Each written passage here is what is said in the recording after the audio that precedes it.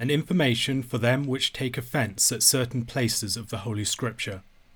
The great utility and profit that Christian men and women may take, if they will, by hearing and reading the Holy Scriptures, dearly beloved, no heart can sufficiently conceive, much less is any tongue able with words to express. Wherefore Satan, our old enemy, seeing the Scriptures to be the very mean and right way to bring the people to the true knowledge of God, and that Christian religion is greatly furthered by diligent hearing and reading of them, he also perceiving what an hindrance and let they be to him and his kingdom, doeth what he can to drive the reading of them out of God's church. And for that end he hath always stirred up, in one place or other, cruel tyrants, sharp persecutors, and extreme enemies unto God and his infallible truth, to pull with violence the holy Bibles out of the people's hands, and have most spitefully destroyed and consumed the same to ashes in the fire, pretending most untruly that the much hearing and reading of God's word is an occasion of heresy, carnal liberty, and the overthrow of all good order in all well-ordered commonweals. If to know God aright be an occasion of evil, then must we needs grant that the hearing and reading of the Holy Scriptures is the cause of heresy, carnal liberty, and the subversion of all good orders. But the knowledge of God and of ourselves is so far off from being an occasion of evil, that it is the readiest, yea, the only mean to bridle carnal liberty, and to kill all our fleshly affections. And the ordinary way to attain this knowledge is with diligence to hear and read the Holy Scriptures. For the whole Scriptures, saith St. Paul, were given by the inspiration of God.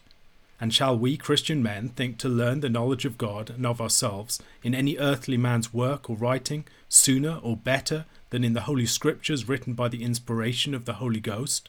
The Scriptures were not brought unto us by the will of man, but holy men of God, as witnesseth St. Peter, spake as they were moved by the Holy Spirit of God. The Holy Ghost is the schoolmaster of truth, which leadeth his scholars, as our Saviour Christ saith of him, into all truth. And whoso is not led and taught by this schoolmaster cannot but fall into deep error, how goodly soever his pretences, what knowledge and learning soever he hath of all other works and writings, or how fair soever a show or face of truth he hath in the estimation and judgment of the world. If some man will say, I would have a true pattern and a perfect description of an upright life approved in the sight of God, can we find, think ye, any better or any such again as Christ Jesus is and his doctrine, whose virtuous conversation and godly life the Scripture so lively painteth and setteth forth before our eyes, that we, beholding that pattern, might shape and frame our lives, as nigh as may be, agreeable to the perfection of the same. Follow you me, saith St. Paul, as I follow Christ. And St. John in his epistle saith, Whoso abideth in Christ must walk even so as he walked before him. And where shall we learn the order of Christ's life, but in the Scripture? Another would have a medicine to heal all diseases and maladies of the mind. Can this be found or gotten otherwheres than out of God's own book, his sacred Scriptures? Christ taught so much when he said to the obstinate Jews, Search the Scriptures, for in them ye think to have eternal life. If the Scriptures contain in them everlasting life, it must needs follow that they have also present remedy against all that is an hindrance and let unto eternal life. If we desire the knowledge of heavenly wisdom, why had we rather learn the same of man than of God himself, who, as St. James saith, is the giver of wisdom?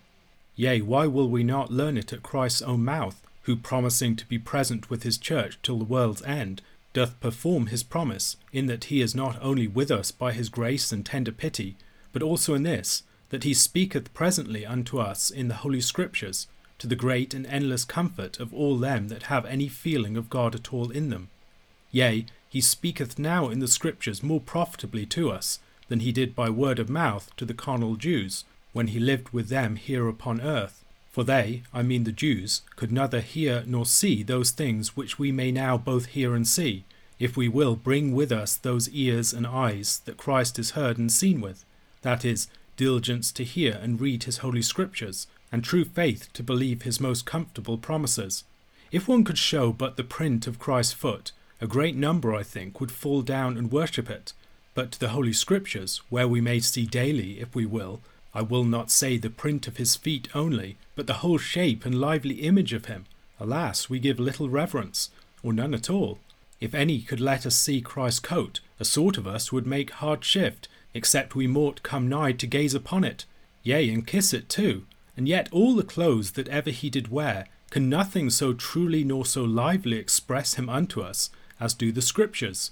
Christ's image made in wood, stone, or metal, some men, for the love they bear to Christ, do garnish and beautify the same with pearl, gold, and precious stone. And should we not, good brethren, much rather embrace and reverence God's holy books, the sacred Bible, which do represent Christ unto us more truly than can any image?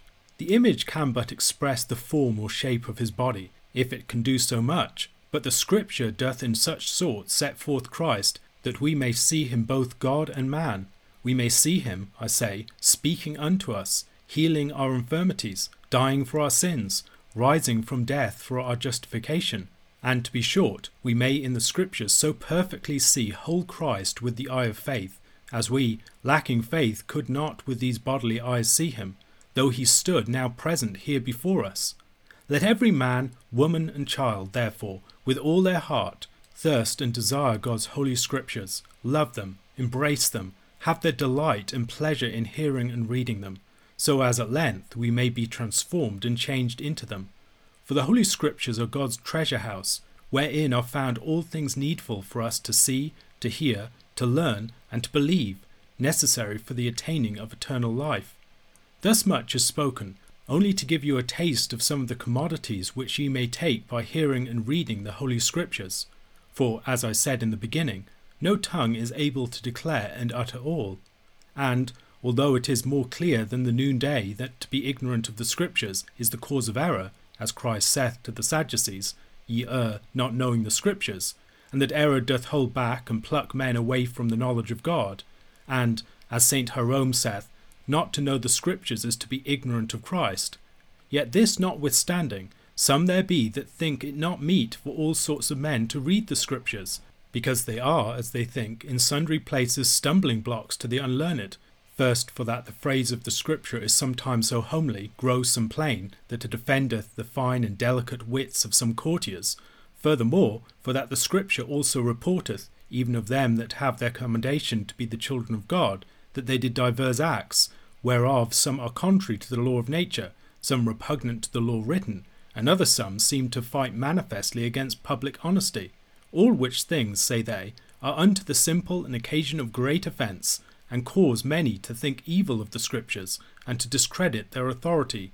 Some are offended at the hearing and reading of the diversity of the rites and ceremonies of the sacrifices and oblations of the law, and some worldly witted men think it a great decay to the quiet and prudent governing of their commonwealths to give ear to the simple and plain rules and precepts of our Saviour Christ and his gospel, as being offended that a man should be ready to turn his right ear to him that strike him on the left, and to him which would take away his coat, to offer him also his cloak, with such other sayings of perfection in Christ's meaning.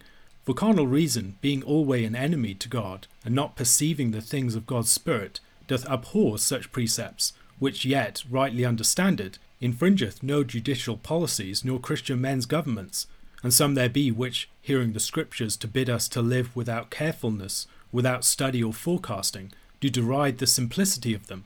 Therefore, to remove and put away occasions of offence, so much as may be, I will answer orderly to these objections. First, I shall rehearse some of those places that men are offended at for the homeliness and grossness of speech, and will show the meaning of them.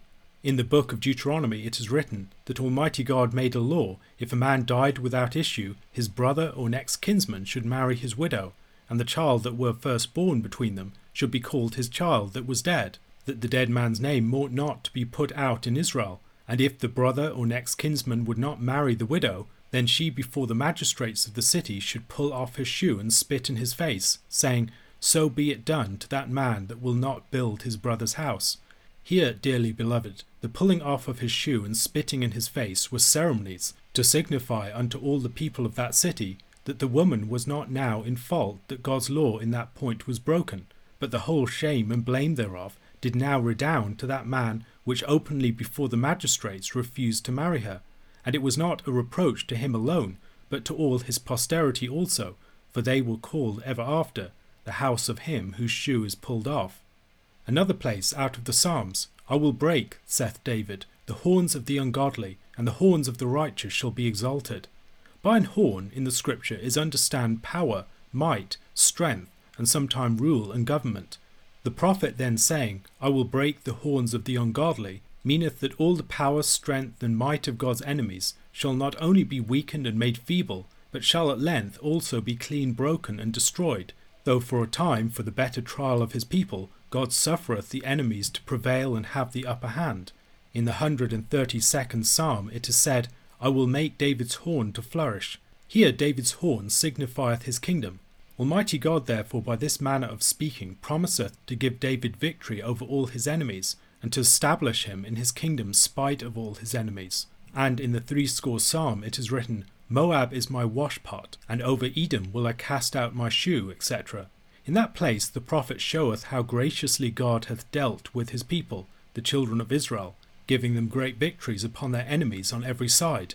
For the Moabites and Idumeans, being two great nations, proud people, stout and mighty, God brought them under and made them servants to the Israelites. Servants, I say, to stoop down to pull off their shoes and wash their feet. Then Moab is my washpot, and over Edom will I cast out my shoe, is as if he had said, the Moabites and the Idumeans, for all their stoutness against us in the wilderness, are now made our subjects, our servants, yea, underlings, to pull off our shoes and wash our feet.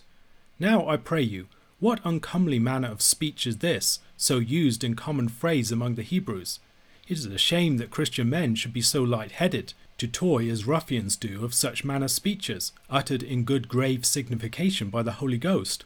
More reasonable it were for vain men to learn and reverence the form of God's words, than to gaud at them to his damnation.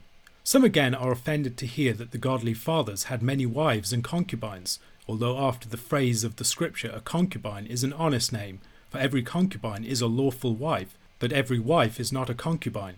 And that ye may the better understand this to be true, ye shall note that it was permitted to the fathers of the Old Testament to have at one time more wives than one, for what purpose ye shall afterward hear, of which wives some were free women born, some were bondwomen and servants. She that was free-born had a prerogative above those that were servants and bondwomen.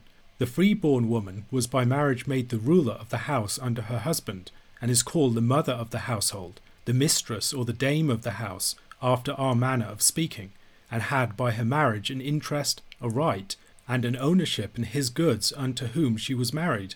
Other servants and bondwomen were given by the owners of them, as the manner was then, I will not say always, but for the most part, unto their daughters at the day of their marriage, to be handmaidens unto them. After such a sort did Pharaoh king of Egypt give unto Sarah Abraham's wife, Agar the Egyptian, to be her maid. So did Laban give unto his daughter Leah at the day of her marriage, Zilpah to be her handmaid, and to his other daughter Rahel he gave another bondmaid, named Bilhah, and the wives that were the owners of their handmaids gave them in marriage to their husbands upon diverse occasions. Sarah gave her maid Agar in marriage to Abraham. Leah gave in like manner her maid Zilpah to her husband Jacob. So did Rahel his other wife give him Bilhah her maid, saying unto him, Go in unto her, and she shall bear upon my knees, which is as if she had said, Take her to wife, and the children that she shall bear will I take upon my lap, and make of them as if they were mine own. These handmaidens or bondwomen, although by marriage they were made wives, yet they had not this prerogative to rule in the house, but were still underlings, and in subjection to their mistress, and were never called mothers of the household, mistresses or dames of the house, but are called sometime wives, sometime concubines. The plurality of wives was by a special prerogative suffered to the fathers of the Old Testament, not for satisfying their carnal and fleshly lusts, but to have many children, because every one of them hoped and begged oft times of God in their prayers, that blessed seed which God promised should come into the world to break the serpent's head, mought come and be born of his stock and kindred. Now of those which take occasion of carnality and evil life by hearing and reading in God's book what God hath suffered even in those men whose commendation is praised in the Scripture, as that Noe, whom St. Peter calleth the 8th preacher of righteousness, was so drunk with wine that in his sleep he uncovered his own privities. The just man Lot was in like manner drunken, and in his drunkenness lay with his own daughters, contrary to the law of nature. Abraham, whose faith was so great, that for the same he deserved to be called of God's own mouth a father of many nations, the father of all believers, besides with Sarah his wife, had also carnal company with Agar, Sarah's handmaid. The patriarch Jacob had to his wives 2 sisters at one time. The prophet David and King Solomon his son had many wives and concubines, etc., which things we see plainly to be forbidden us by the law of God, and are now repugnant to all public honesty. These and such like in God's book, good people, are not written that we should or may do the like, following their examples, or that we ought to think that God did allow every of these things in those men. But we ought rather to believe and to judge that Noah in his drunkenness offended God highly. Lot lying with his daughters committed horrible incest. We ought then to learn by them this profitable lesson, that if so godly men as they were, which otherwise felt inwardly God's Holy Spirit inflaming their hearts with the fear and love of God, could not by their own strength keep themselves from committing horrible sin, but did so grievously fall that without God's great mercy they had perished everlastingly, how much more ought we then, miserable wretches, which have no feeling of God within us at all, continually to fear, not only that we may fall as they did, but also be overcome and drowned in sin, which they were not, and so, by considering their fall, take the better occasion to acknowledge our own infirmity and weakness, and therefore more earnestly to call upon Almighty God with hearty prayer incessantly for his grace, to strengthen us and to defend us from all evil. And though through infirmity we chance at any time to fall, yet we may by hearty repentance and true faith speedily rise again, and not sleep and continue in sin as the wicked doth. Thus, good people, should we understand such matters expressed in the divine scriptures, that this holy table of God's word be not turned to us to be a snare, a trap, and a stumbling stone, to take hurt by the abuse of our understanding, but let us esteem them in such a reverent humility, that we may find our necessary food therein, to strengthen us, to comfort us, to instruct us, as God of his great mercy hath appointed them in all necessary works, so that we may be perfect before him in the whole course of our life, which he grant us who hath redeemed us, our Lord and Saviour Jesus Christ, to whom with the Father and the Holy Ghost be all honour and glory for evermore. Amen. Ye have heard, good people, in the homily last read unto you, the great commodity of Holy Scriptures. Ye have heard how ignorant men, void of godly understanding, seek quarrels to discredit them. Some of their reasons have ye heard answered. Now we will proceed, and speak of such politic wise men which be offended, for that Christ's precepts should seem to destroy all order in governance, as they do allege, for example, such as these be. If any man strike thee on the right cheek, turn the other unto him also. If any will contend to take thy coat from thee, let him have cloak and all. Let not thy left hand know what thy right hand doeth. If thine eye, thine hand, thy foot offend thee, pull out thine eye, cut off thy hand, thy foot, and cast it from thee. If thine enemy, saith St. Paul, be an hungered, give him meat. If he thirst, give him drink. So doing, thou shalt heap hot burning coals upon his head. These sentences, good people, unto a natural man seem mere absurdities, contrary to all reason. For a natural man, as St. Paul saith, understandeth not the things that belong to God, neither can he so long as old Adam dwelleth in him. Christ therefore meaneth that he would have his faithful servant so far from vengeance and resisting wrong, that he would rather have him ready to suffer another wrong, than by resisting to break charity, and to be out of patience. He would have our good deeds so far from carnal respects, that he would not have our nighest friends know of our well-doing, to win a vain glory. And though our friends and kinsfolks be as dear as our right eyes and our right hands, yet if they would pluck us from God, we ought to renounce them and forsake them. Thus, if ye will be profitable hearers and readers of the Holy Scriptures, you must first deny yourselves and keep under your carnal senses, taken by the outward words, and search the inward meaning. Reason must give place to God's Holy Spirit. You must submit your worldly wisdom and judgment unto his divine wisdom and judgment. Consider that the Scripture, in what strange form soever it be pronounced, is the word of the living God. Let that always come to your remembrance, which is so oft repeated of the prophet Esai. The mouth of the Lord, saith he, hath spoken it. The Almighty and everlasting God, who with his only word created heaven and earth, hath decreed it. The Lord of hosts, whose ways are in the seas, whose paths are in the deep waters, that Lord and God by whose word all things in heaven and in earth are created, governed, and preserved, hath so provided it. The God of gods and Lord of all lords, yea, God that is God alone, incomprehensible, almighty, and everlasting, he hath spoken it. It is his word.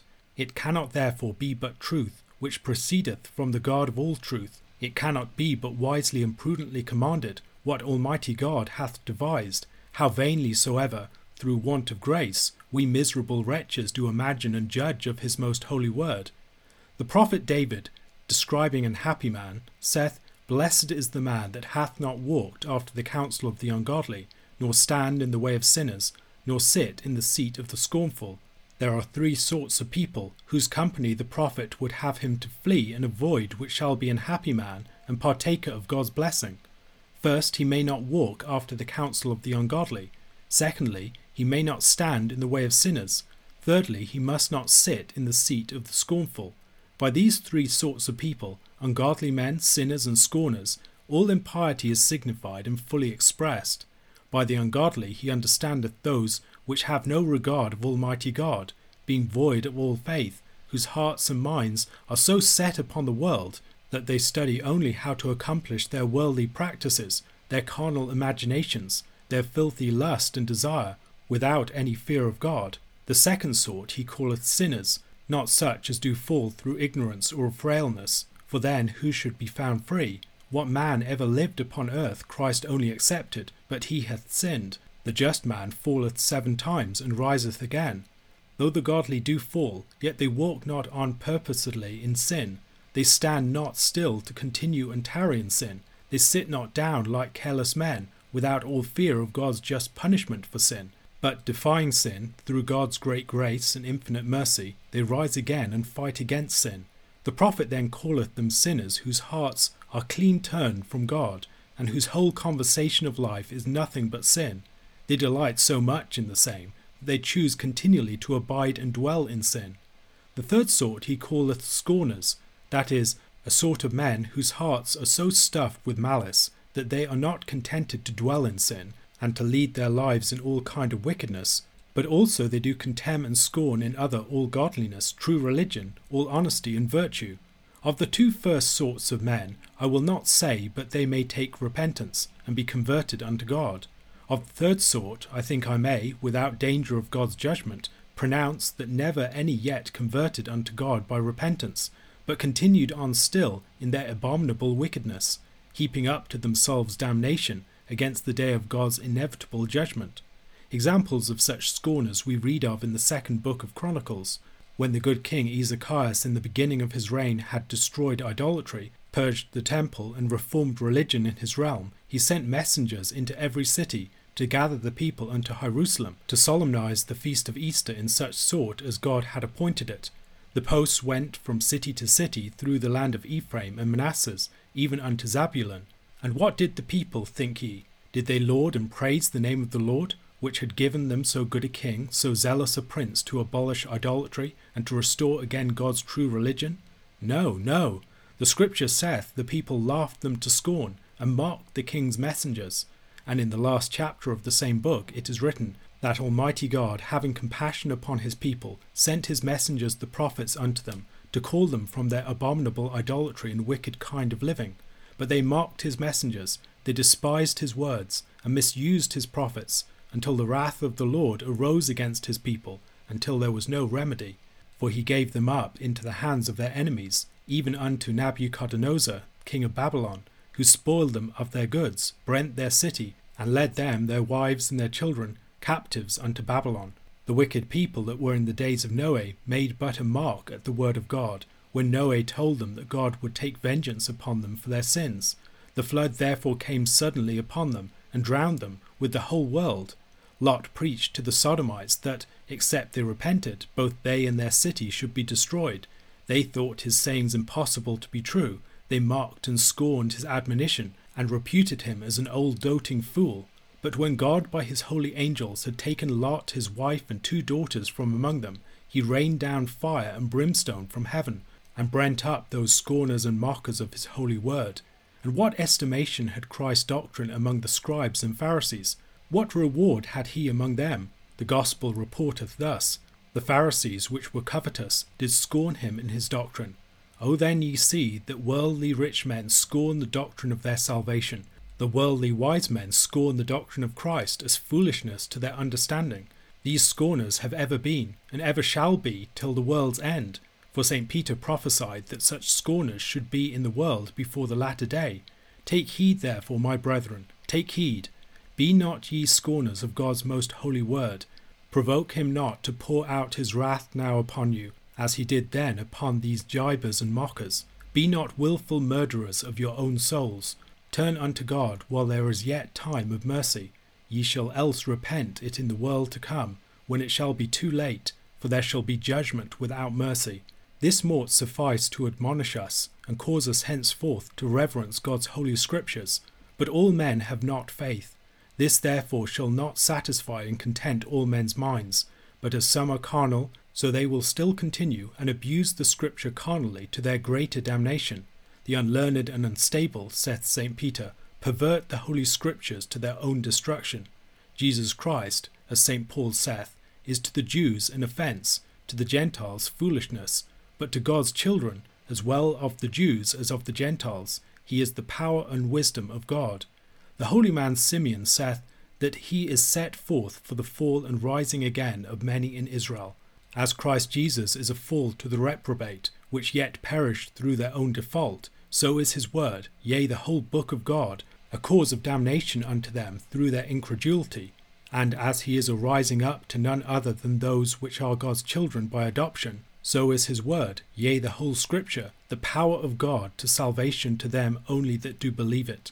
Christ himself, the prophets before him, the apostles after him, all the true ministers of God's holy word, yea, every word in God's book, is unto the reprobate, the savour of death unto death. Christ Jesus, the prophets, the apostles, and all the true ministers of his word, yea, every jot and tittle in the holy scripture, have been, is, and shall be forevermore the savour of life unto eternal life, unto all those whose hearts God hath purified by true faith. Let us earnestly take heed that we make no jesting stock of the books of holy scriptures. The more obscure and dark the sayings be to our understanding, the further let us think ourselves to be from God and his Holy Spirit, who was the author of them. Let us with more reverence endeavour ourselves to search out the wisdom hidden in the outward bark of the scripture.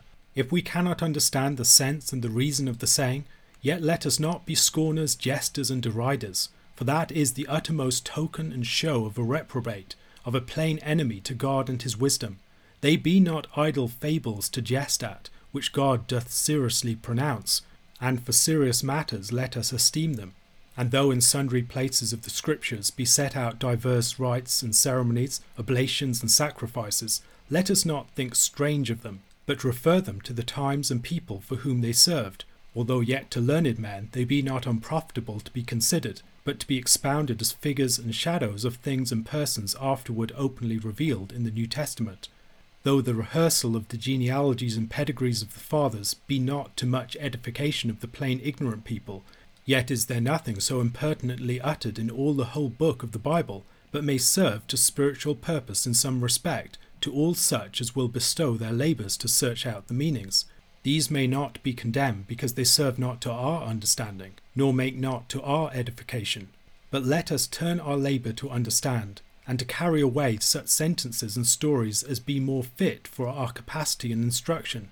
And whereas we read in divers psalms how David did wish to the adversaries of God sometime shame, rebuke, and confusion, sometime the decay of their offspring and issue, sometime that they might perish and come suddenly to destruction, as he did wish to the captains of the Philistines, cast forth, saith he, thy lightning, and tear them, shoot out thine arrows, and consume them, with such other manners of imprecations. Yet ought we not to be offended at such prayers of David, being a prophet as he was, singularly beloved of God, and wrapped in spirit with an ardent zeal to God's glory. He spake them not as of a private hatred and in the stomach against their persons, but wished spiritually the destruction of such corrupt errors and vices which reigned in all devilish persons set against God. He was of like mind as St. Paul was, when he did deliver Hymenaeus and Alexander with the notorious fornicator to Satan to their temporal confusion, that their spirit might be saved against the day of the Lord. And when David did profess in some places that he hated the wicked, Yet in other places of his psalms he professeth that he hated them with a perfect hate, not with a malicious hate to the hurt of the soul, which perfection of spirit, because it cannot be performed in us, so corrupted in affections as we be, we ought not to use in our private causes the like words in form, for that we cannot fulfill the like words in sense. Let us not therefore be offended, but search out the reason of such words before we be offended, that we may the more reverently judge of such sayings, though strange to our carnal understandings, yet to them that be spiritually minded, judged to be zealously and godly pronounced.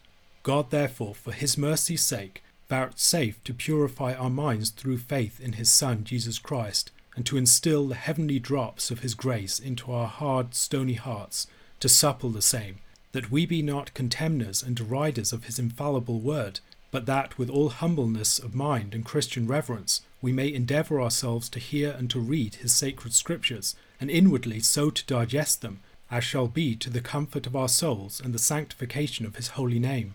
To whom, with the Son and the Holy Ghost, 3 persons and one living God, be all Lord, honour, and praise for ever and ever. Amen.